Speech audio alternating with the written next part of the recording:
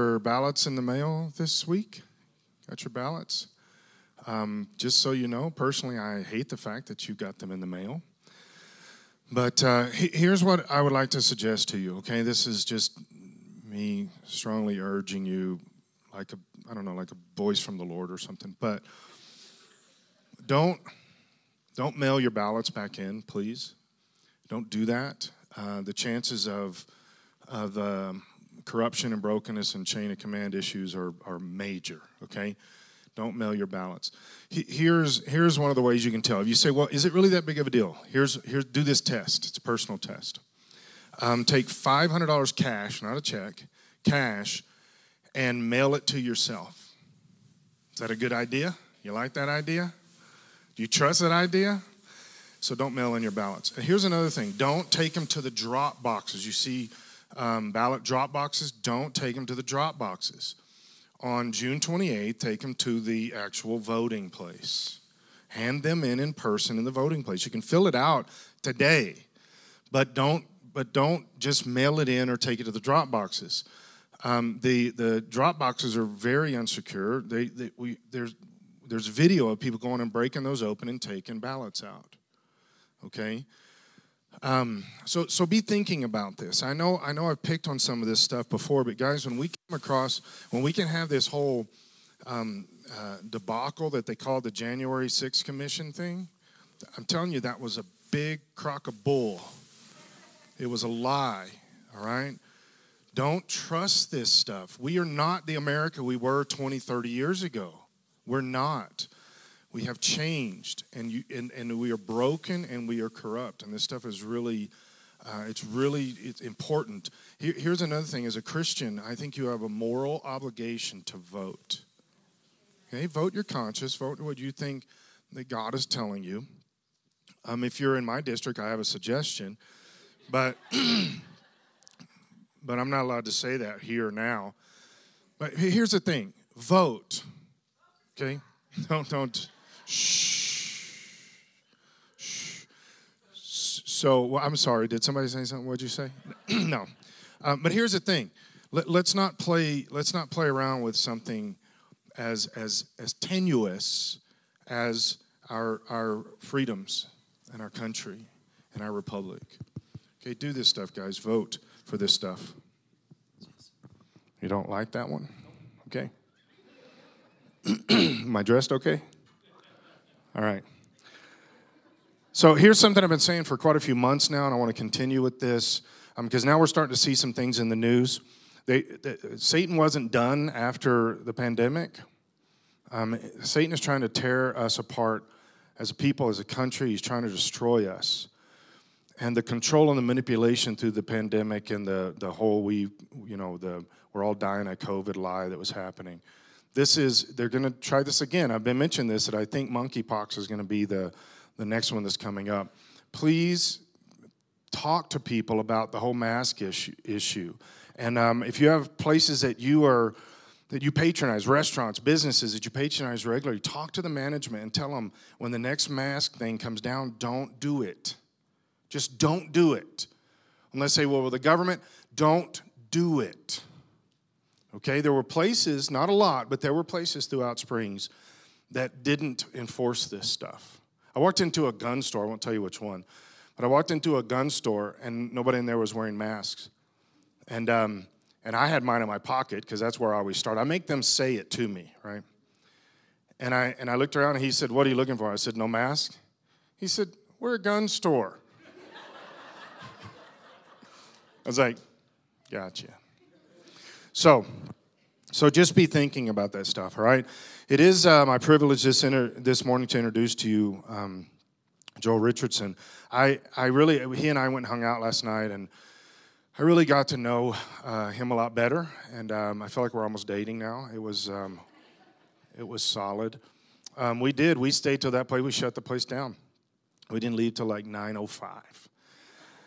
And but I really enjoy his heart, his mind, his theological mind. This is why I do pay a lot of attention to him. It's why I listen to his studies, and the whole FAI group. I don't think we actually mentioned that in first service, but that whole thing, and he can tell you what he wants to about that. But I really do appreciate that that he gets in the Bible and he doesn't just accept what anybody else is saying. He studies it out himself. And that's why I have for years followed him, listened to him, watched his teachings. I've been mentioning this for a long time here, that the Islamic Antichrist, one of the books out there on the table, really changed my thinking more than probably any book that I've read in the last 10 to 15 years, easy. Because I knew there were some missing gaps, and the missing gaps were, it's not Western approach, it's Eastern approach, Middle Eastern approach, and that was the key. And so I do appreciate this. He also has those books out there. They're for free, but he will take donations. And so our response is, well, let me give you a donation. It's not sweet, a free book. Okay, so donate. And if you say, well, I'm not really a reader, then you can just donate. You understand the point, all right? So support what he's doing. Support this. After he speaks this morning, you'll want both books without him even talking about the books. You'll like them. So I think I've covered everything, Joel. Is there anything else you would like me to say about you? Is there anything specific? No? You're good? He's much taller than I thought. I thought he was like 4.5 feet tall on the video, but without anything else, it's my privilege to introduce you to Joel Richardson.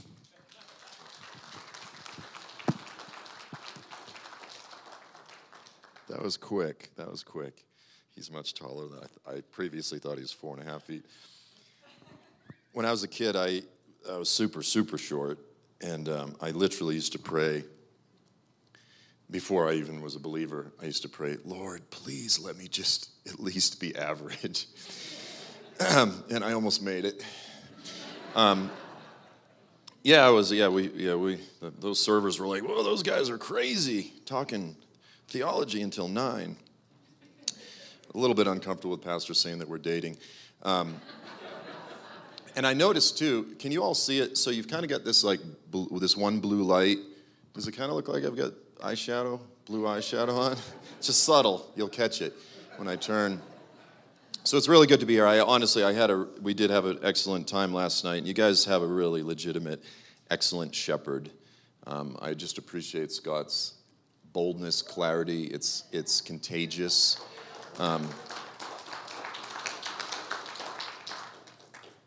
I have to teach this week and do a session. I'm working with a good friend of mine. We've been working through the book of Revelation for the past 1.5 years, and I have to do a session on hell.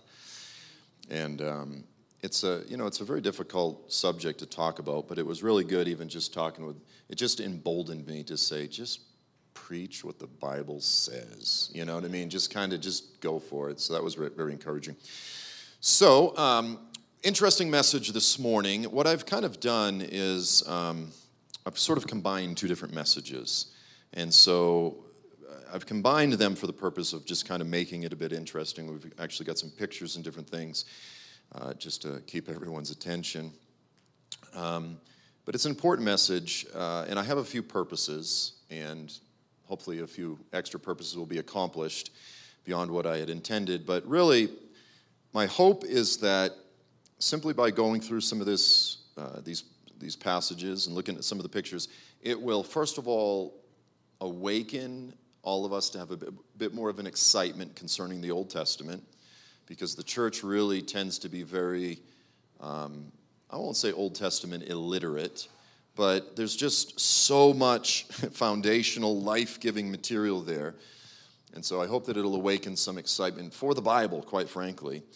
But more than anything, to help us understand the story of redemption as the Lord intended it to be understood.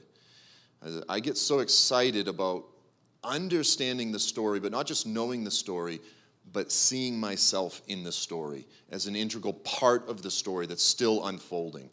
So, and that's so critical that all of us, we don't just read the story like it's Sunday school. We see ourselves as players in the story.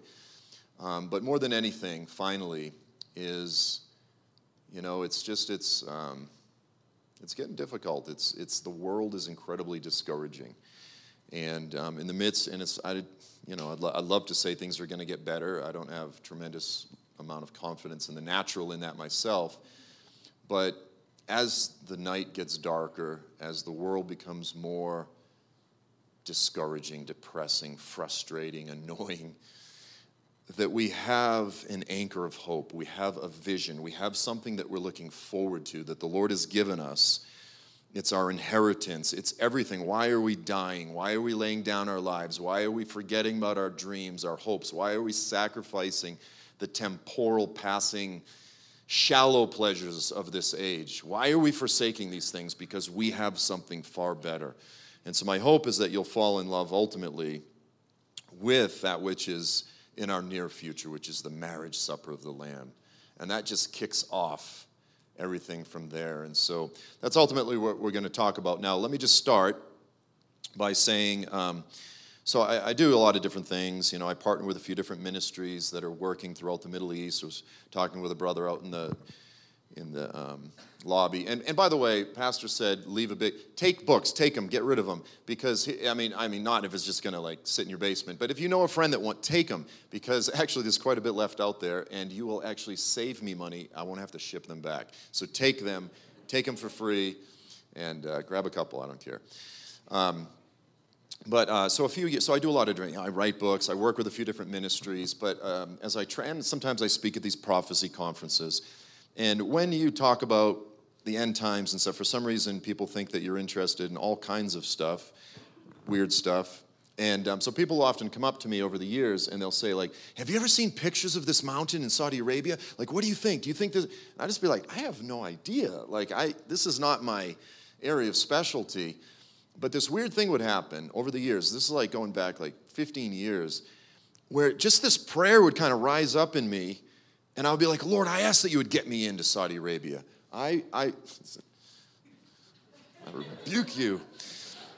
Is it, you know, the pictures of Mike Pence with a fly on his hair. Obama's like, the next day on Drudge Report, it says, Beelzebub, Lord of the Flies. Did it land like right on my forehead? Did it accent my eyeshadow? So I would pray this prayer. I'd be like, Lord, I ask you to get me to Saudi Arabia. I want to check this thing out. Like, I don't know anything about it, but I'd work with the underground church in Iran and Afghanistan.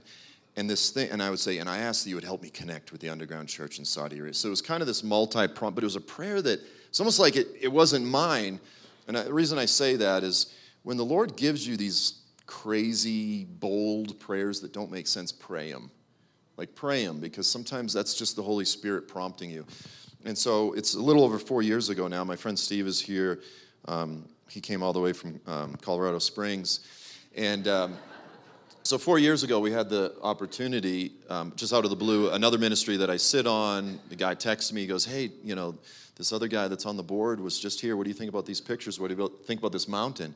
And I said, can he get me in? Because you couldn't, up until just recently, you couldn't get into Saudi Arabia without a work visa. You can't just go as a tourist. And he's like, he can get you a work visa. Steve is a photographer. I said, yeah, we'll go do some promotional photography for a company. And that was it. And so it's legit. Like, we weren't like lying or sneaking. And so we got to go to this mountain for the first time. And it was one of the most life-changing things in my life. Now, that's not the primary purpose of this message, but we're going to look at a bunch of pictures of this particular mountain. And if you don't believe this is the real mountain, don't worry about it. Don't let it distract you from the message. But for me, it's an incredibly faith-inspiring reality. Because here's the thing. Now, let me just say this. From a Christian, your typical average, I'm generalizing, perspective, we kind of look at the Bible this way. If we were to sort of diagram the story of the Bible, we kind of go, okay, at the beginning is this big mountain. You've got creation. And it's like a towering mountain. But then it goes from creation kind of just into the Old Testament. It starts slow, and it just slowly, gradually, over a long period of time, ramps up. And then you get to the New Testament. I'm trying to see how he's doing it. And you get to the New Testament, and all of a sudden we finally get to Jesus, and that's a big deal. And it's just everything ramps, and that's sort of how we diagram the Bible. The reality is the way the Lord has intended us to understand the story and the way a Jew or Jesus or the apostles would understand the story is actually a bit different. Is at the beginning you have creation. That's a towering mountain. It's a big mountain. But then you have the Exodus. And the reality is the emphasis that the prophets and the Bible and the Lord himself puts on the Exodus, it's even bigger than creation itself. It's a towering, massive, foundational, important reality. And then, in a sense, it ramps up from there. And the prophets are constantly pointing back to the Exodus. Remember, remember, don't forget. And then it ramps up to the next major mountain is the first coming of Jesus, which I would argue is, there it is again. He actually landed in my eyeball.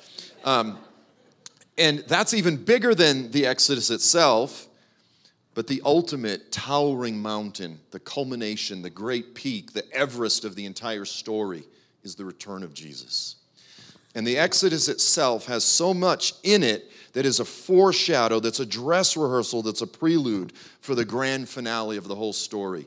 And so if we want to get excited about the return of Jesus, the marriage supper of the Lamb, everything that we're waiting for and groaning for and yearning for, we have to understand the prophetic foreshadow, the foundation of the whole story. So I start out with a map. We've got a map.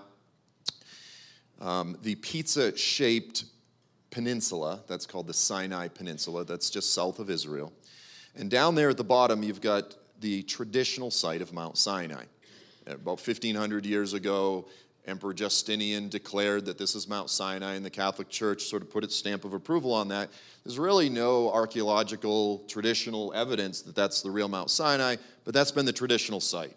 If you go on a tour to Israel, you can go down there into the Egyptian Sinai Peninsula, and it's a tremendous place of history. Christian manuscripts have been preserved there, the Codex Sinaiticus and so forth. But we're going to be talking about the mountain that's on the other side of that arm, that extension body of water called the Gulf of Aqaba, or the Red Sea. And that other mountain is called Jebel al-Luz, which is the mountain of almonds, and it's over there in modern-day Saudi Arabia. Now, it's important to point out that there's a few other different candidates for Mount Sinai.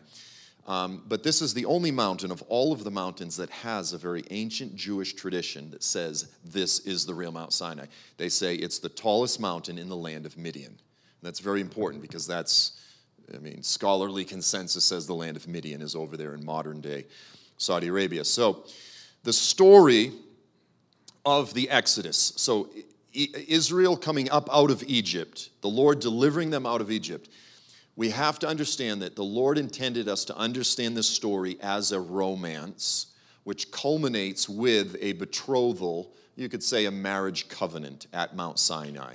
So the entire story is a romance, and it culminates with a wedding. Now, I say betrothal because that's more specific, it's more accurate.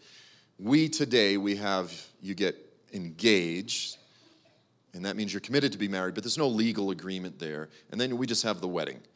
But biblically speaking, in ancient times, you had betrothal ceremony, it really is the marriage covenant. That's when the legal agreement is made, but there's a sort of window of time before you actually move in together, share the marriage bed, combine all of your resources and so forth, and that's the actual sort of consummation. That's the wedding, if you will. But first you have the betrothal ceremony. It's a little bit different. Okay, so as Israel, again, according to the word of the Lord, according to the prophecies, the Lord begins pulling them out of Egypt. It begins with the Passover. And the whole thing starts with, I'm not going to go through it all in great detail, but it really is like the Lord wooing and romancing Israel.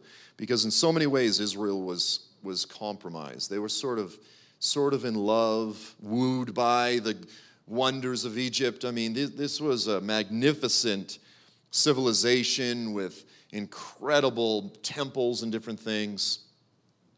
I'm preaching so fast, their hands are getting tired. I'm just kidding. It was harder when you're doing spontaneous sign language in other languages. Just kidding. So, multilingual sign language. So, think of this. The Egyptian gods were like the greatest gods of the time. And this was like Israel's old boyfriend. And God's going I am so much better than your old boyfriend. The whole story of the Exodus is God demonstrating his absolute superiority over all of the gods of the earth. This is his cry throughout history. Guys, why do you worship all of this pathetic idols? Why do you waste your time with all these, I'm the only one that's worthy of worship in your life. I alone am he. This is like the resounding cry of the Lord. But he does this in a powerful way. So, it starts out, it doesn't start out, but they get to the Red Sea. Their backs against the wall. They got their children, they got their elderly, they got all their possessions. And the Navy SEALs of the day, it says Pharaoh's most elite military units are like pinning them down against the sea. And they're like, this is it, we're done. In the natural, all hope is lost. They're like, why did this guy lead us out of Egypt? And then the next morning, they're standing on the other side of the Red Sea, and they're looking back, and the Lord has just ripped the ocean in half. And there's all of the Navy SEALs and Pharaoh's best, and they're dead. And they're like, did this just really happen? And the Lord uses this language throughout that whole narrative. He says, remember what I did when I displayed my wonders with a mighty and outstretched arm. Like, it's actually him going like, does your old boy, like Hulk Hogan, like, the Lord with his 51-inch pythons, baby, it's like he's just demonstrating his utter superiority and how pathetic and weak the gods of this earth are. And then he gets to the other side. I know the Lord's not like Hulk Hogan, but you get the idea. He gets to the other side, and now he demonstrates his compassion, his tenderness, his ability to provide. He provides water from the rock and quail and manna and all of these things. But then it gets to what I call the proposal. So again, he woos her, he allures her, he demonstrates, he's strutting. And then you get to Exodus 19, 5 through 6, and this is what I call the proposal. The Lord says, now, here's what I'm proposing. If indeed you will obey my voice and keep my covenant, then you shall be my, and the Hebrew word there is segula. It's a very special word, and it means like the king's most treasured possessions, like the crown jewel. And he goes on, he goes, like all the nations of the earth belong to me. I'm the God of everything. They all belong to me, but you alone will be a kingdom to me of priests. Like, you'll be my representatives. Do you want this very special privilege of being my, sort of like my one and only? It's not my one and only because, again, all the nations belong to him, but you'll be my treasured possession. So there's the proposal, and then Israel, of course, accepts the proposal. So even, in modern marriage rituals or whatever, we have the proposal. And then in verse 7 through 8, after Moses came back, he summoned the elders, the representative elders of the people, and they set before them all that the Lord had just said. And the people said, we will do all that the Lord has spoken. Yes, I say yes. So Moses brought the people's words back to the Lord. And then the next major step in this sort of unfolding romance is the mikvah.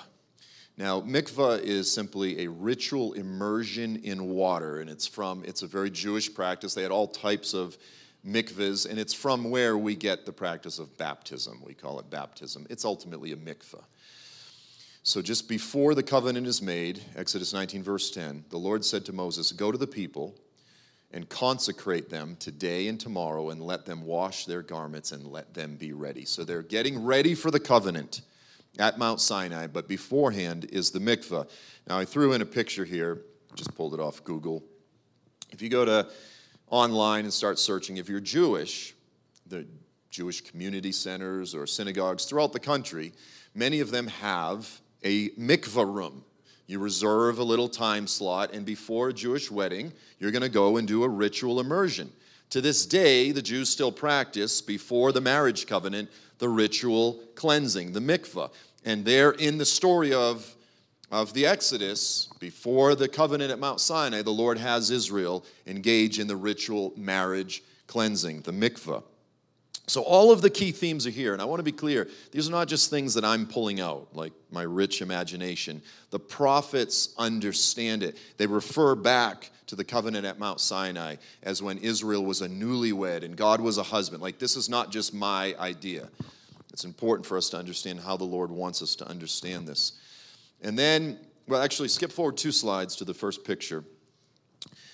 The most prevalent, unique feature of any Jewish wedding, even today, is the huppah. The huppah is simply the canopy, and they take all sorts of different forms. You can really get creative with it and so forth. And some a lot of Christians will do this as well, but it's really a uniquely, distinctly Jewish practice. Again, that goes back to ancient times. Now go back to the slide, verse 16 through 17. So Israel has just followed the Lord in this incredibly, just awe-inspiring manifestation of the presence of God, this pillar of cloud, which is, it's not just like a cylindrical column, but it actually, let's do this. Whoop. It actually was broad enough at the top to give all of the people shade from the heat of the sun. So it would have been like a funnel cloud or an umbrella, and that probably, it would have taken that form. But when it gets to the mountain, and the cloud represents the very presence of God.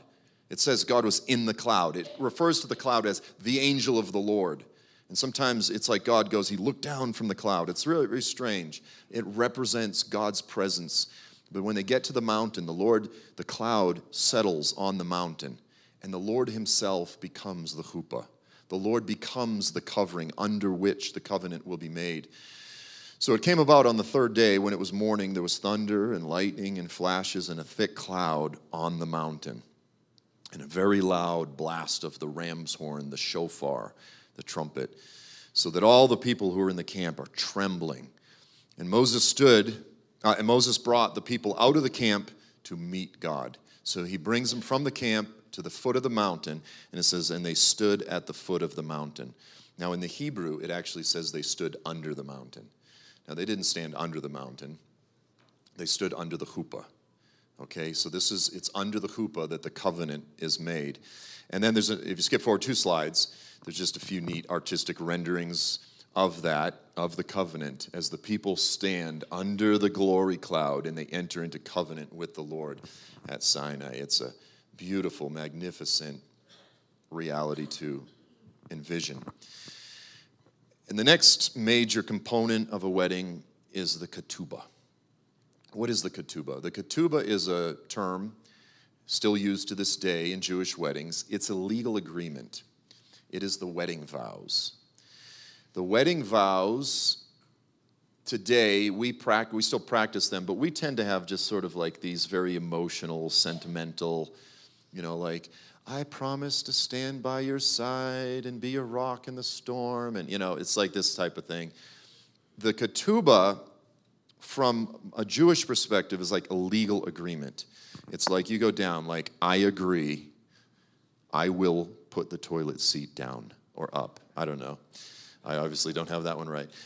It's like I legally am obligated to do all of these things. Now, here's the thing. Moses comes, and what we call the law, or Torah, that is the wedding vows. It is the legal agreement between God and Israel. Now, let me just say this. In terms of how those within the body of Christ relate to Torah, there's a spectrum. And on one side, I'm going to say you have, now when I say Hebrew roots, I don't just mean Messianic Jewish synagogues. I mean Hebrew roots, like the guys, they're like, if you eat pork, you may as well just be Hitler, And, like everyone is obligated to keep Torah, worship on Sundays. You guys are basically just pagans, like just Torah. It's mandatory for everyone. And then on the other end of the spectrum are those that are just super like, that's the old covenant, that's irrelevant, it's bad. And they'll kind of selectively quote some statements from Paul. And yes, Paul makes some statements like, look, Torah has a purpose, but it's ultimately leading to something. It's not perfection. Now you go, but wait a minute, Psalm 119 says that your law is perfect. It's perfect in terms of what it was designed for. But if it's absolute perfection, then there would have been no need for Jesus. It was leading us to something. And so I would argue Paul the Apostle is somewhere in the middle of the road. He would be like, Torah is a thing of beauty. It's the wedding vows, for goodness sakes.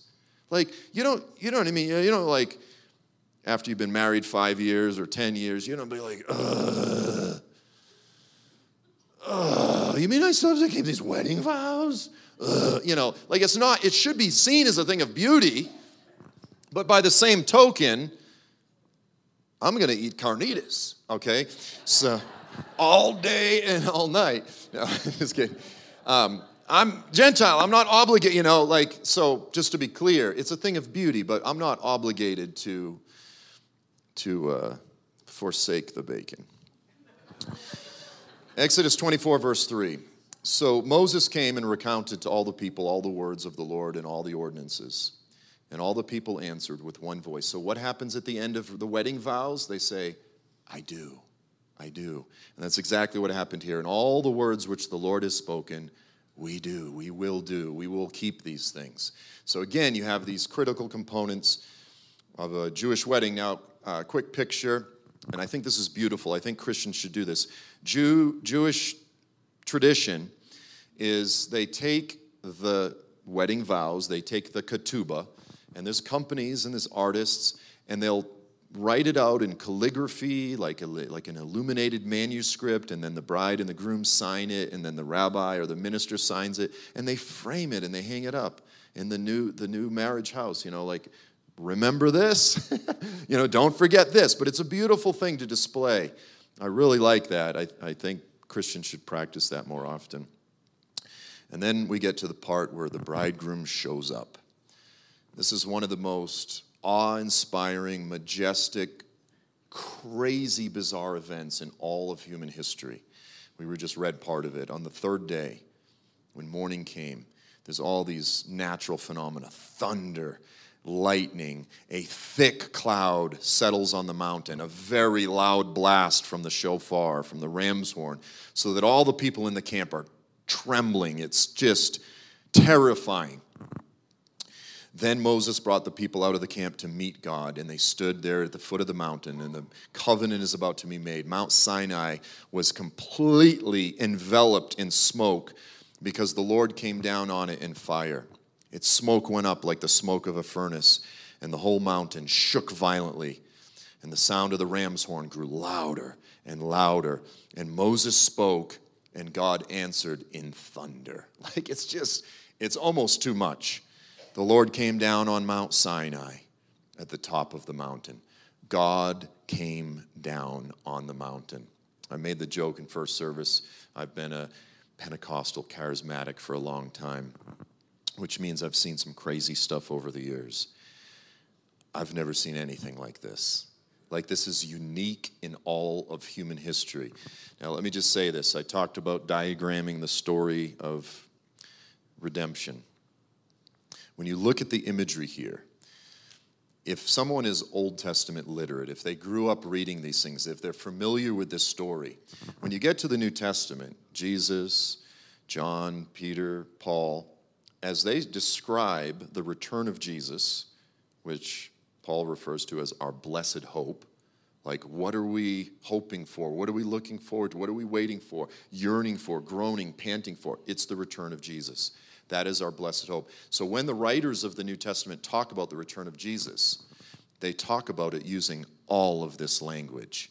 The God who came down in blazing fire in a thick cloud on the mountain with the blasting of the shofar and the ram's horn and a mighty earthquake is coming back in the clouds in blazing fire with the blasting of the ram's horn, the blasting of the trumpet, and the whole earth will shake. All of the language of the theophany at Sinai is appropriated and applied to the far greater, far more glorious theophany, the appearing of God. The return of Jesus is intended to be 1,000 times more majestic, awe-inspiring, and terrifying than what happened at Mount Sinai.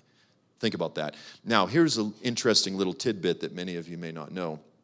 But within academia, within scholarship, the vast majority don't even believe the Exodus ever happened. They call it the Jewish myth. And the reason, by the way, they say that is because they say there's no evidence. Well, I would argue because they've been looking in the wrong places. Now that Saudi Arabia's opened, I think it's just a matter of time until they just start freaking out when they start looking at this. But why has the Lord preserved it and protected it and kind of hidden it for so long? Why is he just now bringing it out in these last days? Because, again, when you look at the whole story of the Passover, the Lord is like, remember, remember. Teach these things to your children. Don't forget, remember. Why? Why does he want us? Why are the prophets constantly pointing back to it? Because when we look at this, we go, this is some crazy stuff. This is like ripping the ocean in half. I've seen people flopping around on the floor. I've seen people speaking in tongues. I don't mean to belittle that, but I've never seen the ocean get ripped in half. I've never seen God come down in fire on the mountain. And the Lord goes, by the way, I want you to remember and believe and have confidence in the craziest stuff in the Old Testament, in the Bible, so that you'll have confidence in what is to come. Because, again, why are we dying? Why are we laying down our lives? Because we believe that a divine God-man is going to burst forth from heaven in blazing fire with an army of angels, a mighty earthquake, and then these bodies that just continue to decay as things are now are going to be clothed with immortality. Like that's, if you really think about it, that's a pretty crazy series of things to believe. But the Lord goes, I want you to have confidence in these things, and I'm going to leave all of the evidence concerning the prelude, the dress rehearsal, the foreshadow. You think that stuff's crazy? Wait till you see what's coming. It's 1,000 times. And do I believe it? Absolutely. With every shred of my being, I believe it. And my hope is that this will encourage you all a bit more. So then you have the sealing of the covenant. Verse 4, then Moses arose early in the morning. He built an altar. Where? Right at the foot of the mountain. Deuteronomy tells us a river came down the mountain, right there next to the altar. And on the mountain next to it are 12 pillars. Okay, so Moses builds an altar. The Lord says, make it with uncut stones, and right next to it are 12 pillars. And then he starts sacrificing a bunch of cows. He sent young men of the sons of Israel. They offered burnt offerings, sacrificed young bulls as peace offerings, because covenants are sealed with blood. It's just, won't get into that, but that's the biblical way. Moses took half of the blood, he put it in basins, and he took the other half and he sprinkled it on the altar. So here's a picture, just a artistic rendering of this just by reading the narrative. They've got Moses there and Aaron, and they're sacrificing bulls. You can see the pillars behind them. In this artist's mind, they were like obelisks, like from Egypt or something. And there's Mount Sinai and all the people. And that's just, I don't know, probably from the 1800s or something. Here's a picture of the actual altar that is there at the base of the mountain. Again, the mountain that ancient Jewish tradition says is the real Mount Sinai, and you can see the dry riverbed right next to it. It's about 80 feet long or so, very long, narrow corridors that lead up to the altar at the end. And when the Saudis excavated the altar at the bottom back in the 90s, they found, quote, a layer of ash, charcoal, and bone fragments and organic matter. Exactly what you would expect to find if it was an altar. The funny thing is they were trying to disprove it, because they didn't want all these crazy American evangelicals sneaking into their country. And they're like, oh, whoops, that's what an altar would have. And now here's another picture from the ground. And, it's, you have to be there to really, but here's this long corridor built with uncut stones, exactly as the Bible describes. And the next slide, oh, what a coincidence. There just happens to be a bunch of pillars right next to it. Looky there. It's just a coincidence. Again, you evangelicals are so gullible. Yes, there's an altar at the base of the mountain that's the tallest mountain in the land of Midian, which is exactly where Josephus and Philo, ancient Jewish tradition, placed it. And there's the pillars right next to it. But these are just coincidences. You people just hold on to your crazy beliefs and your belief in this mythical wizard in the sky, And I go, really? It's coincidence, coincidence, coincidence. Exodus 24, verse 7. Covenants are unto death. The covenant was made unto death. Moses took the book of the covenant, he reads it aloud again, and all the people go, everything that you've just said, we agree to, we will do. And then he takes the blood and he sprinkles it on the people. Now, in my opinion, what he probably did was sprinkled it on the pillars, which represented the people. Again, I could be wrong. This picture of Moses, like a Catholic priest sprinkling holy water, but it's blood on everyone. It's strange, and it's a lot of people, and a lot of cows. I think it was, it's strange, but I could be wrong. It says on the people, but I think it was probably on the pillars, which is right next to the altar. And then he said, behold the blood of the covenant, which the Lord has made with you in accordance with all these words. Now, the penalty for breaking the covenant is what? Death. When I take communion today, which is to remember the new covenant, I always do this in my head. I say, Lord, this is your blood that was shed I'm guilty of your blood on my hands. You wouldn't have had to die if it wasn't for my sins. You were tortured. You willingly subjected yourself to mutilation so that I, your former enemy, could become one of your children. I'm guilty of murder. And it's that same blood that's on my hands that I'm guilty of that cleanses me and makes me clean. So it's kind of like that dual, I'm guilty, I'm not guilty. It's an amazing thing. But, even Paul says, like the Torah is there to remind us that we are guilty of death. We deserve the death penalty. We deserve, quite frankly, apart from Christ, hell. That's what if we got what we deserve, that's what we would get. We don't deserve eternal bliss and paradise, but he's given it to us as a free gift. Like there's no religion, philosophy in the world that more perfectly captures the deepest need emotionally and spiritually of the human condition. He has given us eternal paradise as a free gift. You can't earn that. He provided it. He provided it for us. At the end of every wedding is the marriage feast, the marriage supper. Verse 24, verse 1 and 2. Then the Lord said to Moses, "Come up to the Lord, you and Aaron, Nadab, and Abihu, and the 70 elders of Israel, and you shall worship at a distance." So Moses, Aaron, and the 70 representative elders of Israel, they come up the mountain, but they worship at a distance. And then he says, "But you alone, Moses, you shall come up to the Lord. They shall not come near, but you shall come all the way up." So here's what's interesting is scholars, just by reading the text, by reading the biblical text, they go, the mountain, Mount Sinai, is like the temple. It's a two-tiered mountain. It's like you've got the holy place, that's like halfway up, and then you've got the Holy of Holies. And only Moses, as like the high priest, would go all the way up into the Holy of Holies. So we're going to look at some pictures because this is interesting.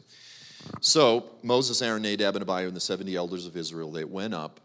And this is just, it's like one of the most mind-boggling passages in the whole Bible. And it says, they saw the God of Israel.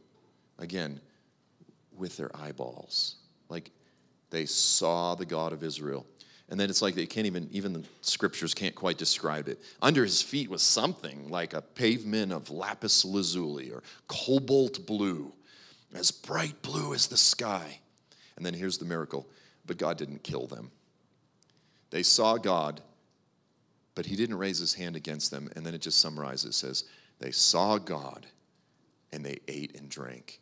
And they had a feast halfway up on the mountain. They looked up and see this sea of pavement blues, like they're looking up at his feet. Or saying, I don't know exactly what they saw. And then they ate a meal. They ate the covenant-sealing meal.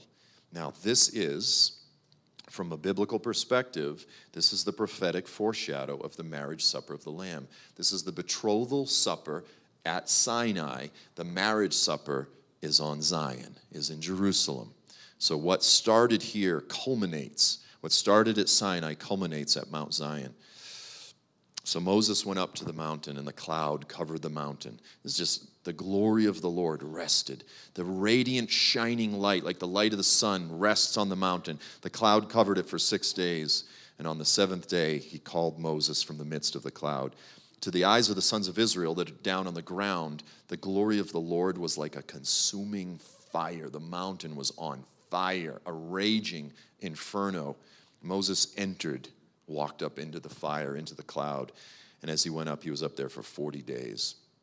Now, here's a picture of the mountain. Now, if this is the real Mount Sinai, there has to be a prominent cave on the face of the mountain because Elijah went to Mount Sinai and he was in the cave, right? So you can kind of see it, that belly button up there. That's about a 45-minute to an hour hike from the base. If you're in good shape, 45 minutes. If you're like a really good mountain climber, there's really no trails. Next slide is a little bit more of a zoomed out, so you can kind of get a feel. And what's interesting is now you can see the peak, the secondary peak back there. Now that secondary peak is well over twice as high. Well, it's actually like 3 times higher than the first peak that you're seeing, but you can't see it until you step back.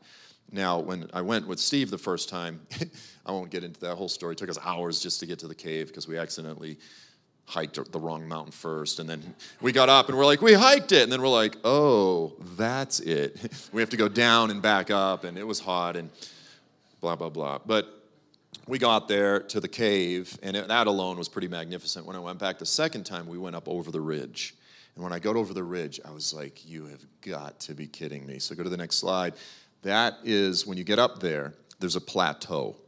And it's literally a flat plateau the size of a football field. And I looked at it and I was like, this is exactly what you would expect to find if this was Mount Sinai. This is where they ate the feast. And then they looked up at the peak. And this is like super wide. So go to the next slide. Now you're kind of standing right at the foot of the mountain. That's about another 2.5 hour hike. Okay, so so you guys are from Colorado. It's 8,400 feet to the peak, but the base is pretty close to sea level. So it's quite a beast of a mountain. It's pretty big. Like it's comparable to hiking, whatever, Estes Park or something. I don't know what the name of all the mountains. But then we camped on the plateau that night. And my buddy took this picture. Go to the next slide. Look at that. Is that ridiculous? And we didn't plan it. It was the last night of Sukkot, which is the biblical holiday that you're supposed to camp outside and look up and see the stars to remind us that we're just camping here. We're passing through. This is not our permanent home, and that God ultimately is going to dwell with us. And I was just like, it was just like, I hate to use the word magical. It was just ridiculous. Then you have the golden calf catastrophe. I'm going to buzz through this real quickly. Go to the first picture. Let me just say this. As opposed to eating the marriage sealing, covenant sealing dinner and seeing God, down below, Moses is up there in the glory, and they go, hey, let's build an idol and let's cheat on our husband in the middle of the wedding ceremony. This is like basically what happened. And it's bizarre. And when you actually read the language, they were dancing as they were worshiping this idol, and they engaged in like sexual pagan revelry. It was a pagan ritual. Now, you've got a picture there. So about 300 yards from the altar of Moses, you've got this big rock outcropping with all these cows carved all over it in petroglyphs. Next slide, there's another picture of a cloud. Next slide is a picture from Egypt, from the tomb of one of the pharaohs. And it's describing, in pictorial form, the worship of a cow. This is Egyptian religious iconography, portraying worship. Now go to the next slide, better picture. So see the person underneath, looks like he's trying to like bench press the cow or press the cow. See the person behind the cow holding the tail. I'm not going to unpack all of the meaning of the symbolism and imagery, but very specific imagery. Now here's the thing, the scholars. All right, there it is. So, see the person underneath the cow? The scholars go, oh, you Christians are so gullible. These are just farmers. Farmers put these cows there. They're just pastoral scenes. That has nothing to do with religious worship. It has nothing to do with Israel or Egypt. Whoever carved that, this is Egyptian religious iconography. That's a very specific, and that's not a farmer. That's not how you milk a bull. Go to the next slide. See the person holding the tail? I didn't notice that the first time. When I went with Steve, you're overwhelmed with stuff. And it's a little stick figure. There's another one.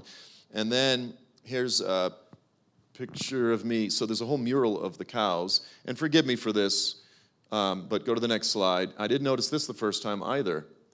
These are not your average farmers, okay? This is portraying exactly what the Bible describes. Pagan, idolatrous worship. Exactly what the word the Bible uses. They ate and drank. They rose up to play. And I'm going, this is exactly what the Bible describes. Okay. Then I'm going to skip forward to the eschatological wedding, which is our future. Again, this is what I want to leave you with. So if you understand the biblical narrative, you know that the Lord has intended to frame and cast the story of the giving of the covenant at Mount Sinai as a betrothal ceremony. And the prophets fully recognize this. So Isaiah, in Isaiah chapter 4, verses 4 through 5, he uses Exodus language, but then he casts it not on Mount Sinai, but he casts it on Mount Zion. in Jerusalem, in Israel. So what began on Sinai culminates with the wedding feast on Mount Zion. And so in the context is the day of the Lord, the end of the age, after Israel is purged and judged and repents and gives themselves fully to the Lord. It says, when the Lord has washed away the filth of the daughters of Zion and purged the bloodshed of Jerusalem from her midst by the spirit of judgment and the spirit of burning, then the Lord will create over the whole area of Mount Zion and over her assemblies a cloud by day, even smoke, and the brightness of a flaming fire by night. For over all the glory will be a chuppah. The Hebrew word there is chuppah. Most of your translations will say a canopy or a covering. So the language here that Isaiah is using is almost like after Jesus returns, Mount Zion, it's almost like a perpetual wedding celebration. And he takes the imagery of Sinai when God came down on the mountain and he himself became the chuppah. And here is the chuppah on Mount Zion. It's clearly wedding language, but it's yet in the future. And then in Isaiah 25, verse 6 through 8, I love this passage. It's stupid, but it's just, it's stupid, but it's not stupid. And I'll tell you why. So let me read it. On this mountain, which is Mount Zion, the Lord of hosts, the Lord of armies, will prepare for all the peoples a feast, a banquet, a lavish banquet, a feast. Where? On Mount Zion. And then this is the new CSB translation, Christian Standard Bible. It's a very conservative translation. I'm actually kind of excited about it, but I love this particular verse. The feast will be of choice meat, a feast with aged wine, prime cuts of choice meat. So I do apologize to any of you foolish vegetarians in the room.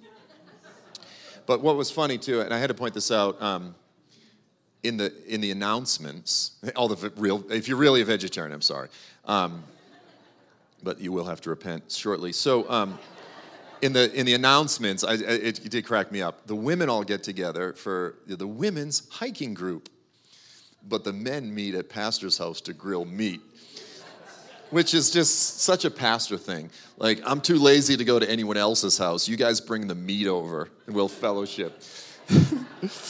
And then what was the other one, the other announcement that cracked me up? There was another one that was funny, too.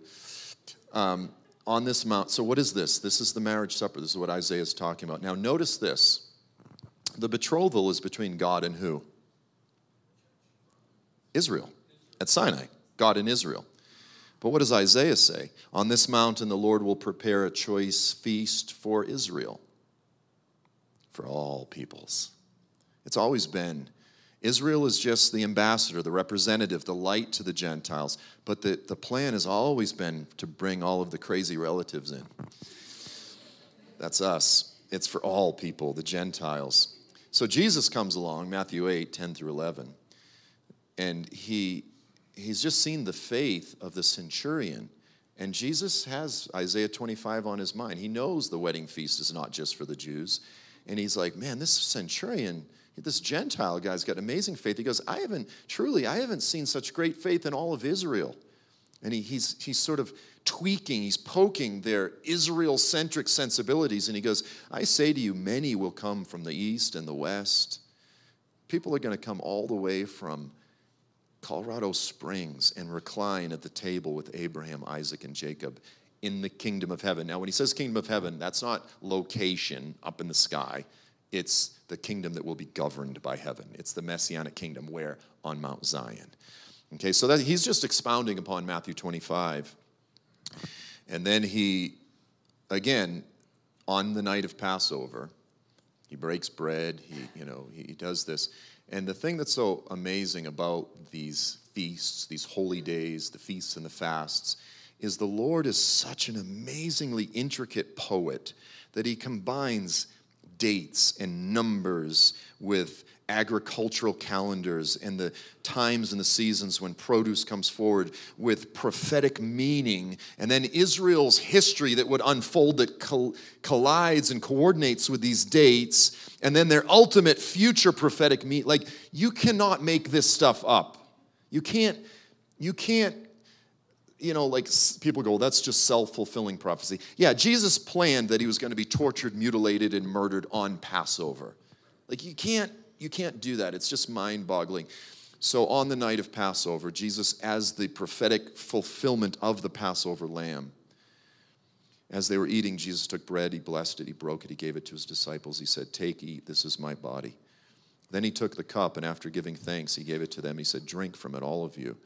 This is the blood of the new covenant, which is poured out for, I know it doesn't say it here, but it says it elsewhere, poured out for many for the forgiveness of sins. But I tell you, I'm not going to drink it again until I drink it afresh in my kingdom, in my Father's kingdom. And so what's he talking about? When he will drink it afresh on Mount Zion at the marriage supper of the Lamb. And then in Corinthians, Paul says, and we receive that he said this, as often as you meet together, do this in remembrance of me. What is the Passover? Remember, remember, remember what I did. Remember, don't forget these things. Remember. And so the way the Lord has ordered this is we look back and we remember in order that we have faith and confidence for the future. We look back at the cross as an example and a reminder of the fact that we're clean and the fact that you can't coordinate this stuff. Like everything that God has said he would do prophetically, he has done. Like he has a tremendous track record. And yes, it's pretty crazy if you're an unbeliever to go, you really believe a Jewish man who's fully God is going to burst forth from heaven in the clouds with an army of angels to save you? Yes. Yeah, we do. But why do we believe it? Because everything he has said he would do, he has done. He is faithful, right? I'm just going to end it with one final verse, and I just think this is so beautiful. Because we say Jesus came as the lamb, but he comes back as a lion, and that's true. He comes back as a divine warrior. But even after he returns, this is amazing. He's Jesus in Luke chapter 12. He says, everybody, you guys, be ready for service and have your lamps lit. Don't fall asleep. Like, if there's a time to fall asleep, it's definitely not now. Have your lamps lit. You're to be like a people waiting eagerly for their master to return from the wedding banquet, so that when he comes and he knocks, you're going to be right there, just ready, that they can open the door for him at once. Blessed will be those servants the master finds alert, awake when he comes. And then he says this, truly I tell you, he will get ready. He will have them recline at the table, and then he will come and serve us. One translation says he will gird himself to serve. Even after the divine warrior, the lion from the tribe of Judah, returns and slays his enemies and engages in a very, quite frankly, hostile takeover of the planet. At the wedding feast on Mount Zion, he's still serving us. And in Philippians it says, have in yourselves that same attitude. It's just a beautiful picture. So amen. I hope that this helps us. It inspires faith, and I hope that it encourages you all to fall more in love with eager expectation for the marriage supper of the Lamb. As the world melts down around us, becomes more difficult, we have an anchor of hope.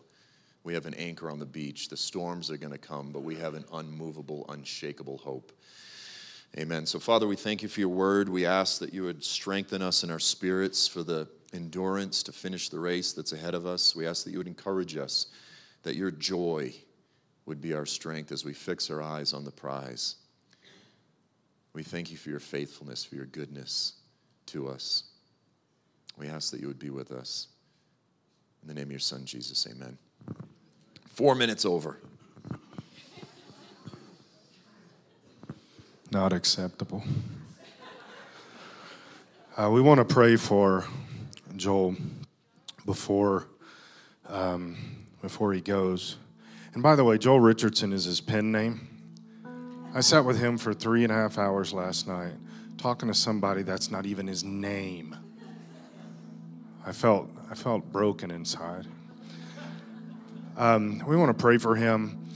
Does a lot of stuff, engaged in a lot of stuff. We believe in that kind of thing around here. Missions, preaching the gospel, witnessing to people, because that's who we are. It's our DNA. And we want to support that with him. So anybody that wants to, gather around us up here. We're going to pray for him. And also we're going to pray for his wife. His wife has some very severe medical issues.